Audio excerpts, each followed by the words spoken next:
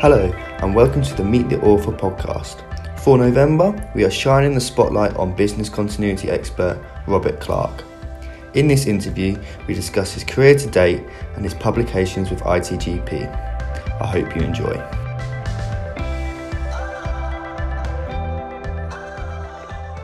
So Robert, how did your career in business continuity begin and how has it progressed over the years? My career in business continuity began even before the expression business continuity had been coined. I was working as a computer operator at IBM, and my baptism of fire, so to speak, was being selected to go on an IT disaster recovery exercise. This necessitated transferring a mission-critical part of the UK-based operation to an IBM location in Germany. We needed to make sure that we could operate from the remote location if circumstances in the UK necessitated. During my time at IBM, I went on several similar exercises from the UK to Germany and also from the UK to the Netherlands. By the mid-1980s, the business world had started to realise that there was more to protecting their business interests than just IT disaster recovery. And so business continuity started on that journey that ultimately saw it become an international standard in 2012.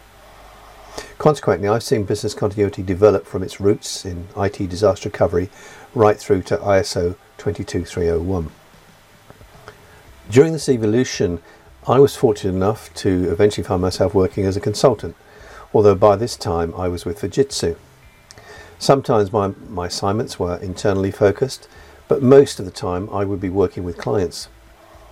I feel very lucky to have been able to include on my CV 3 central governments, several blue chip organisations, along with a number of small and medium-sized enterprises.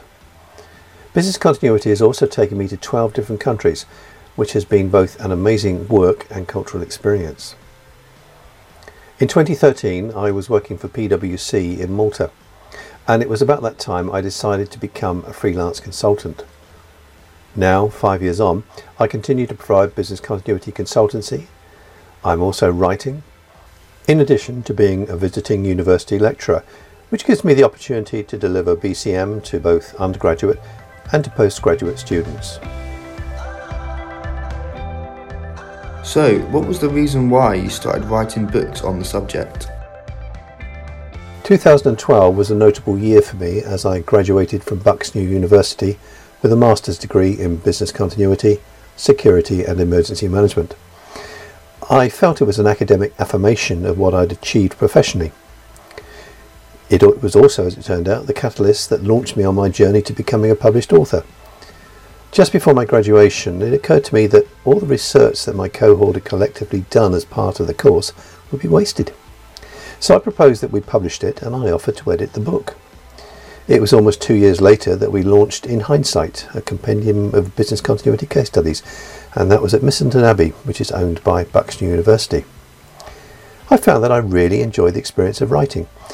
And around 12 months after In Hindsight had hit the bookshelves, my second book, Validating Your Business Continuity Plan, followed. The rest, as they say, is history. And not only have I published more of my own books, I've also written chapters for other people's books, along with receiving commissions for writing on behalf of commercial ventures. Thank you for your time, Robert. If you want to hear more from Robert Clark, then make sure you return next week to listen to the second part of the interview.